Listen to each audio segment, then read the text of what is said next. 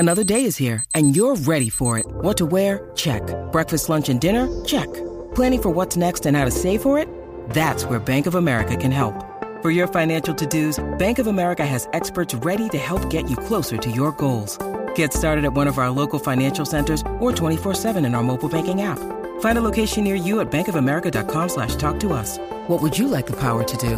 Mobile banking requires downloading the app and is only available for select devices. Message and data rates may apply. Bank of America N.A., member FDIC. All right. Hi, everyone. So we do have another guest here today, and I'm going to let them introduce themselves. Hey, guys. This is Dr. Rehan Shahid.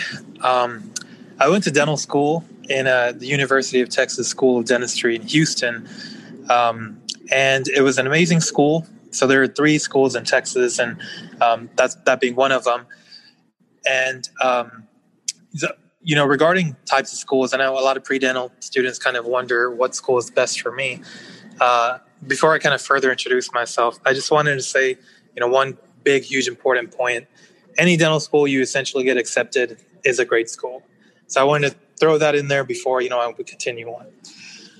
So, a little bit more about me. I'm an immigrant student, meaning I was born in Pakistan, and I moved here when I was 3, so essentially raised here in Texas. I applied to all 3 schools, and I got accepted to 2 of them, one in Texas A&M now, and one in Houston, the one I mentioned. I chose the one in Houston for some reasons I'll talk about later on, and that's kind of pretty much it regarding my dental school. So I'm a new grad. I graduated in class of 2020, so a lot of things have happened, especially COVID. Definitely changed a lot of things for a lot of you pre-dental students and dental students that are listening in. And as dentists as well, there's a lot of different things we've had to encounter and try to get around. I will say something. So I'm I guess you can say one of those weird people who, as a new grad, I own not only 1 practice, but 2 practices. So I actually bought 2 dental practices within 2 months of graduating dental school. So that's kind of unheard of. It's it freaks me out even thinking about it, but I'm glad I had the opportunity, and I'm glad to be here. Wow, that's amazing. I obviously have questions about that right off the bat. So how did you go about finding those practices? I guess COVID was kind of a unique opportunity. Probably people were looking to retire maybe earlier than they thought. Is that the situation, or? Yeah, so that's exactly it. So meaning a lot of the older docs, they were like, you know what, I don't want to do this. If they were going to retire within the next couple of years, they were like, well, this is an excuse as any to go ahead and retire. So it was actually harder to find jobs as an associate dentist after graduating during COVID, but easier to buy a practice. And so, there's a lot of different methods on finding people that are potentially willing to sell. And I'll mention some of those for, dental students that are about to graduate. One of them is, talking to local supply reps because they know everything. They're like the gossiping group of dentistry. So you talk to them, they know pretty much who's willing to sell, who's hiring, who's not hiring, etc. So that's kind of how I got in touch with the person that was the 2 people that I was selling or buying from. And, I chased that opportunity. I had a great advantage to it. I had a good team and mentorship that really I feel is important. If there's one thing you got to take away from this entire conversation, it's mentorship goes a long way. Just because you're a pre-dental student or a dental student doesn't mean you can't talk to dentists and say, hey, I want some advice for the future. Meaning, if you're a dental student, you don't have to wait till you graduate to ask dentists for advice. I would actually recommend you starting, during dental school and befriending local dentists, potentially an area where you want to work, and making that relationship. So whenever you do graduate, they're already in your corner looking out for you. Like, hey, do you want to work here potentially? Or I have a friend or colleague. And one rule of thumb is every dentist knows 10 other dentists. So if they may not have an opportunity, they know 10 other people that they can talk to at least. And the ball just keeps rolling from there. So mentorship is huge. Did you find your mentorship during dental school, or how did you make connections with those people? So I'll say 2 things that were super important. One, I have a brother who was 1 year above me in dental school, meaning he went to another dental school, but he was class of 2019. So just being 1 year ahead, I kind of just got mentored on the little things by him. But the true mentorship was during dental school, where I opened my mind to books podcasts, and Facebook groups. So I feel those are three super underrated things that dental students and pre-dental students are not taking advantage of. For example, there's literally a Facebook group called How to Buy a Dental Practice, or How to Do a Dental Startup. Pretty much how I knew how to buy a practice was from that Facebook group. There's a book that I read, and I have plenty of books to always give you names or suggestions, but there's a book literally called How to Buy a Dental Practice. I read, part 1 and part 2, and I literally took that book to the day I was going to buy my practice, and I said, hey, give me a second, let me turn to this page because there's a question I want to ask you from that book. So my point being, if I didn't have those books, I wouldn't have been able to buy 2 practices. Yeah, that makes a lot of sense. And that's funny. I think it's Brian Hanks that wrote that book. I had him on a couple weeks ago. Yeah, so funny. You're on top of it. Brian Hanks is a great author. And there's so many great books, and Facebook groups like there's the Business of Dentistry, super amazing group. There's Practice Biopsy, and even a more amazing group. So that guy who runs it, D'Angelo Webster, he's like 20, maybe 29, and he's making like close to $1 million in his pocket, pretty much. So 29-year-old graduated a couple years ago. He's doing better than most dentists out there. So the saying goes, you are who you hang out with. So I like to be part of those big groups so I can learn, okay, what can I do to be at that position? Yeah, that makes a lot of sense. And exactly what you said, you can get started earlier than people think. You can get started as a pre-dental. You should certainly get involved as a dental student. I totally agree. You mentioned the 2 practices. So how are you managing both of those? Did you hire associates, or you just open a few days a week for each? So as I mentioned, I have a brother who's a dentist now. So he's 1 year out. So we own both of them together. So we pretty much bought them together. So we're both basically co-owners of them. We both work in both practices. And being a new grad, there are some dentistry things that I just can't do just from my limited experience just yet. So that's kind of where he comes in. So I do, for example, implants. I can't do them just yet. I'd like to, but that's something he can do for now. So that's kind of how we manage both practices, where we own both of them and we kind of shift days from both. So we're pretty much open Monday through Friday on one of them, Monday through Thursday in another. I was wondering about with implants, because I know a lot of general dentists do learn how to do that. Do you guys find that you're still referring out certain cases, like only some are kind of in your wheelhouse? Regarding anything in dentistry, so I guess one piece of advice my brother once gave me was, if you're about to screw up, you can still refer out. So meaning there's not any point in dentistry where you can't say, hey, you know what, we're going to pack it up and we're going to refer. So meaning if there's something that I'm not comfortable with, then of course I'm going to refer out. But if there's something that I'm, iffy on, or I feel confident that I can at least attempt it, then I'm going to attempt it, because worst case scenario, I can still refer it out and it's not going to, be detrimental in any way to the patient. So for example, if I'm doing a root canal, if I get stuck, then I pretty much refer to my brother, because he's, the other dentist there. If he can't do it, then we refer to a specialist. We're in a situation where any specialist is pretty much 40 miles away. So if we don't do it, then pretty much patients are kind of stuck because they have to go a long distance to, get taken care of.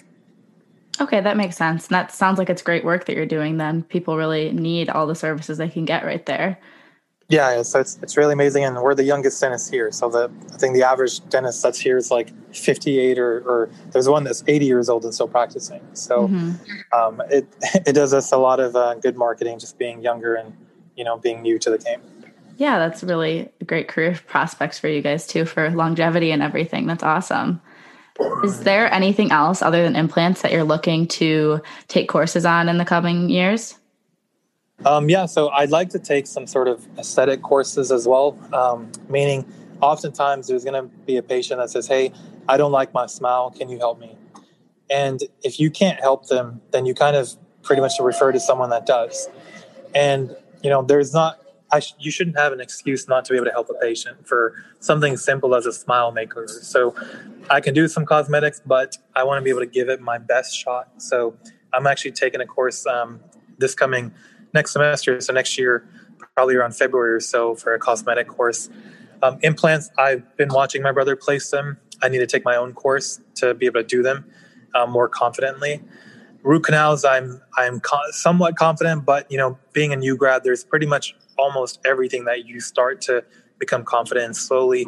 But some things where you need extra help, I think a course is a really great method to getting that confidence. Nice. So what made you choose to stick with general dentistry? So I like general dentistry because I can do everything. Meaning if I was an orthodontist, let's say, I would do the same thing over and over every single day. So to me, that kind of gets boring versus, for example, today at work, I did a cosmetic procedure. I pulled the tooth out. I talked to a patient about dentures. I did literally, several different types of treatment. And I enjoy that because I don't know what's going to walk in the door. And I enjoy the problem solving part of it and the challenge because I'm not on a routine. Does that make sense? Yeah, it does. So, another thing, kind of, I guess, backtracking in your time so far, do you have any advice for pre-dental students listening? And what was your process like of getting into dental school? I know you mentioned any dental school is a good dental school, and I totally agree because you're going to be a dentist either way. Yeah, so, there's a lot of resources out there. For example, this podcast, you're interviewing a lot of dentists, maybe dental students as well. And there's a lot of great info, I'm sure, being given in this podcast. So, other resources like that, some people have websites or pre-dental type of consulting groups where you can get that extra help. I, in fact, have my own website. It's called predentalconsulting.com, where people can kind of get a free consult. They can, talk to me or my friend who's a Harvard pediatric dentistry resident, pretty much to see how we can help them, meaning whether it's DAT advice, helping on their essays, their personal statements, pretty much anything that is involved with the pre-dental application. Essays, the application itself, studying for the DAT advice, and a free consult, it's free. So I'll talk to you for 30 minutes, I'll talk to you for an hour, whatever you need. I'm happy to give that advice because I've been through it. And I've talked to a lot of pre-dental students, so I know the struggles, and I know there are a lot more resources out there that can definitely change the game. Yeah, I think that's the thing that's so great about current times. Like with online and social media, it's so easy to make more connections and to get more people to look at your personal statement and to get more mentorship, like through you and through other people they can meet. So yeah, I definitely encourage that as well. Yeah. Go ahead. No, I was going to say regarding other pre-dental advice, I think a lot of people devalue their time spent on their application. So I really would say, emphasizing that time, doing real true shadowing, not shadowing someone for about a week and saying, hey, I know dentistry, but really spending that time in there and truly learning why is this profession made for you. So, and that really helps you in your personal statement because you can truly emotionally put that in there that, hey, dentistry is not a career, it's a lifestyle that I want. Yeah, that makes a lot of sense. Do you have, I guess, on the topic of personal statements, are there any personal statement tips you're willing to share? Yeah, so there's a lot of cliches and personal statements that people do. So I've read hundreds of personal statements to where sometimes people start off with a quote, and that can be okay, but it's often cliche. My advice would be, I think if you have to kind of categorize your personal statement, the introduction paragraph should always be reflecting on, dentistry in broad perspective, and then what, kind of even, where did you even hear the word dentistry? So pretty broad type of paragraph versus the second paragraph, meaning the body, kind of talks about your initial exposure and what did you do to prove you liked it. So, for example, when I say prove, I mean if you went to the dentist before, that was your initial exposure, how did you prove that you wanted to look further into it? You shadowed or you observed different dentists. So that's kind of the body paragraph, the initial exposure, and then that proof of concept, like, hey, this is my proof that I enjoy dentistry because I shadowed not just one dentist, but maybe multiple. The final paragraph kind of, and I'm saying all this, on a broad, quick perspective, but the final paragraph kind of tying back in why dentistry is not a career you want, but a lifestyle you are made for, meaning you kind of tie back in why you belong to, that school or in that profession, why the profession suits you. And just, that concluding statement of why dentistry is a lifestyle that you can't wait to be a part of. Yeah, that's really good. I think that's pretty solid advice, especially it's similar I give to people as well. It's good to go in that like chronological order of like your experience with dentistry. I definitely agree with that. So a couple more questions, I guess I had about specifically your work in private practice now.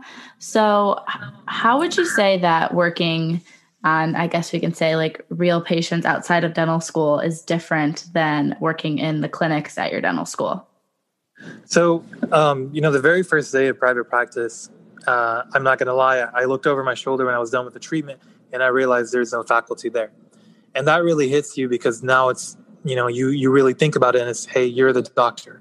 If something happens, if the patient faints, everyone's going to turn to you for their advice, right? So once you kind of let that thought sink in, it gives you it gives you initial fear, but then confidence takes over and it makes you feel really empowered, meaning I have been training for this for 4 years. I've been a pre-dental student pretty much my entire college career.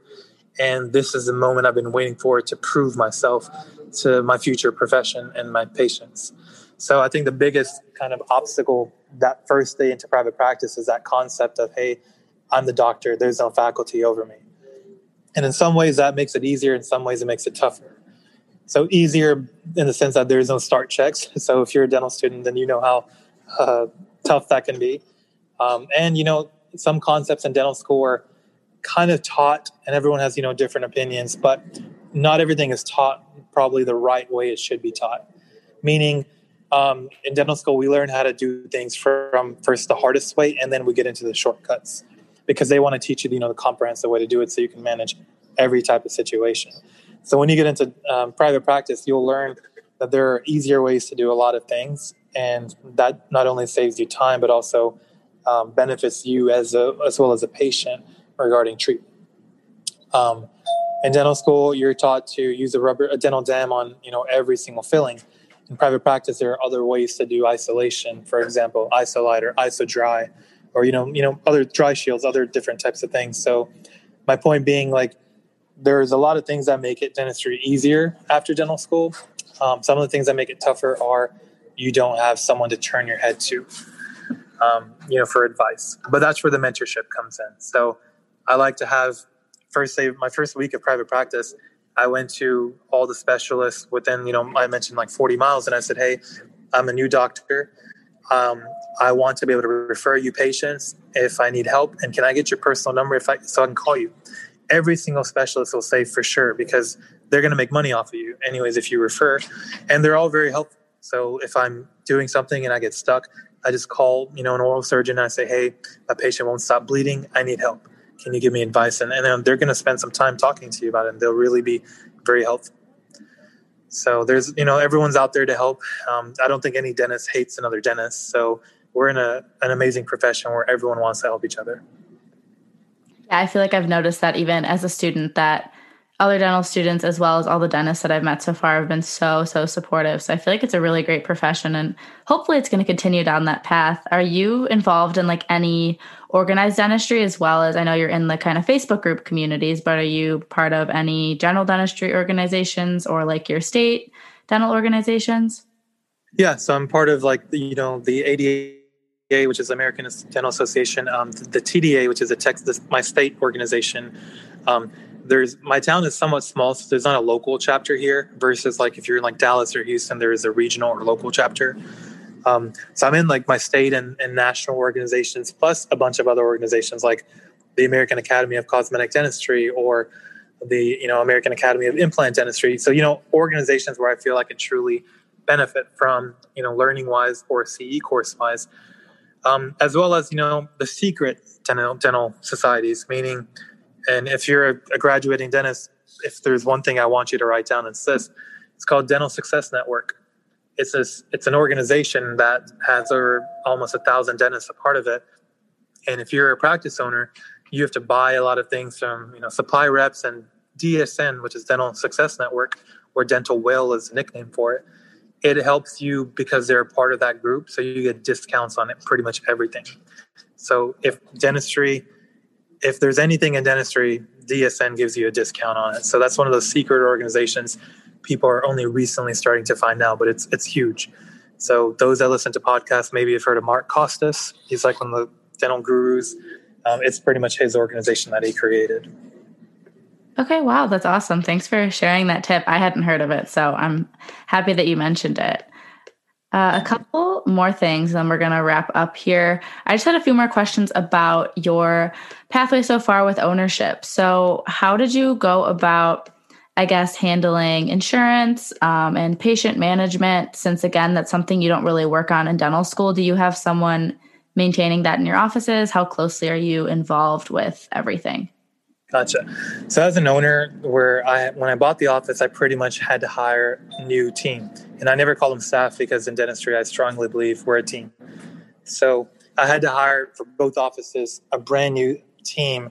And so that made me really involved in doing pretty much everything. So I needed to know about the insurance to be able to kind of teach it. And, going through those Facebook groups, there's pretty much one dentist every month or every week opening a new practice and being a practice owner, especially in the How to Make a Dental Startup Facebook group. So it was really easy to go and scroll and see, type in the word insurance and see how people have managed insurance. So I've hired a third-party company, which is taking care of all my insurance. It makes it easy until my staff can be trained on it to where then they can just kind of take that over. Regarding, supplies and, supply ordering, none of my team members knew how to do that. So I had to teach them. And I only learned that because of those Facebook groups. So where I met people and those, like this specific Facebook group is so amazing. You can literally direct message any of these dentists and say, hey, can I pick your brain for like 30 minutes or so? And they'll say, yeah, for sure. And I just talk to them. So some of the dentists have been, brand new, or some have been in the game for, several years. To where I'm in the same boat essentially, or, they've just overcome this part where I'm starting. And so I've gotten, so much amazing advice that's really guided me on a lot of the decisions I've had to make regarding, patient management as well as practice management, which is huge. Because like you said, in dental school, you don't learn practice management. That's something you have to pick up, and it's really hard to pick it up while you're doing clinical dentistry. So you really need to spend the extra hours after work, talking to people and really getting their 2 cents on how to do different things. Yeah, that makes a lot of sense. How long from when you graduated was it until you were opening up the doors and seeing your first patients? Well, COVID happened. So yeah, that happened. So, but I believe September 22nd was whenever we started in one practice. Let's call it practice 1. Practice 2 was October 10th. So with COVID happening, I think everyone just started working back in like mid-August or so, or early September. So I basically started working whenever we were legally kind of allowed to, according to the state regulations. Got it. Which also, worked out perfectly because it gave me time to, actually learn how to buy a practice and, do all the steps that needed to be done before I started. So do you have any final thoughts or advice you want to give out to the people listening? So final thoughts wise, I'll break it up into 2 categories, I guess. Pre-dental students and then current dental students. So starting with current dental students, I really, I can't possibly emphasize enough the importance of those Facebook groups. It's so rare to have a new grad own one practice. It's almost impossible to own 2. And if I didn't have those Facebook groups, I wouldn't be here. So, it's really, really important. And those that are listening, you can find me on Instagram, Rehan the Dentist, and, ask me. Like, I really encourage you, ask me what groups do I recommend. There's not a million I'm going to say. There's a good 5 or 6 that are really super game changers that can change your life for the better regarding, recent grads or people in dental school that are about to graduate within 1 to 2 years. Regarding pre-dental students, there's the application cycle. People got their acceptance letters. The application cycle the acceptance is not over yet. So, keep up there, keep having faith. When I was in dental school or pre-dent, I got accepted, I believe in like March or something. So don't lose your faith if you didn't get accepted December 15th. You still have a chance. And even if you don't get accepted, it's not the end of the world. Most students that apply to dental school, most accepted students are actually reapplicants. So that means, you're not alone. A lot of people have been through it, and that just means don't give up. You actually probably have a higher chance to get accepted the second round anyway. And if you didn't get accepted, or you've already interviewed and you haven't heard back, I really encourage you to call the dental school and say you'd like an update on your application. Maybe that'll promote them to opening up your application and putting it on a pile to look at again.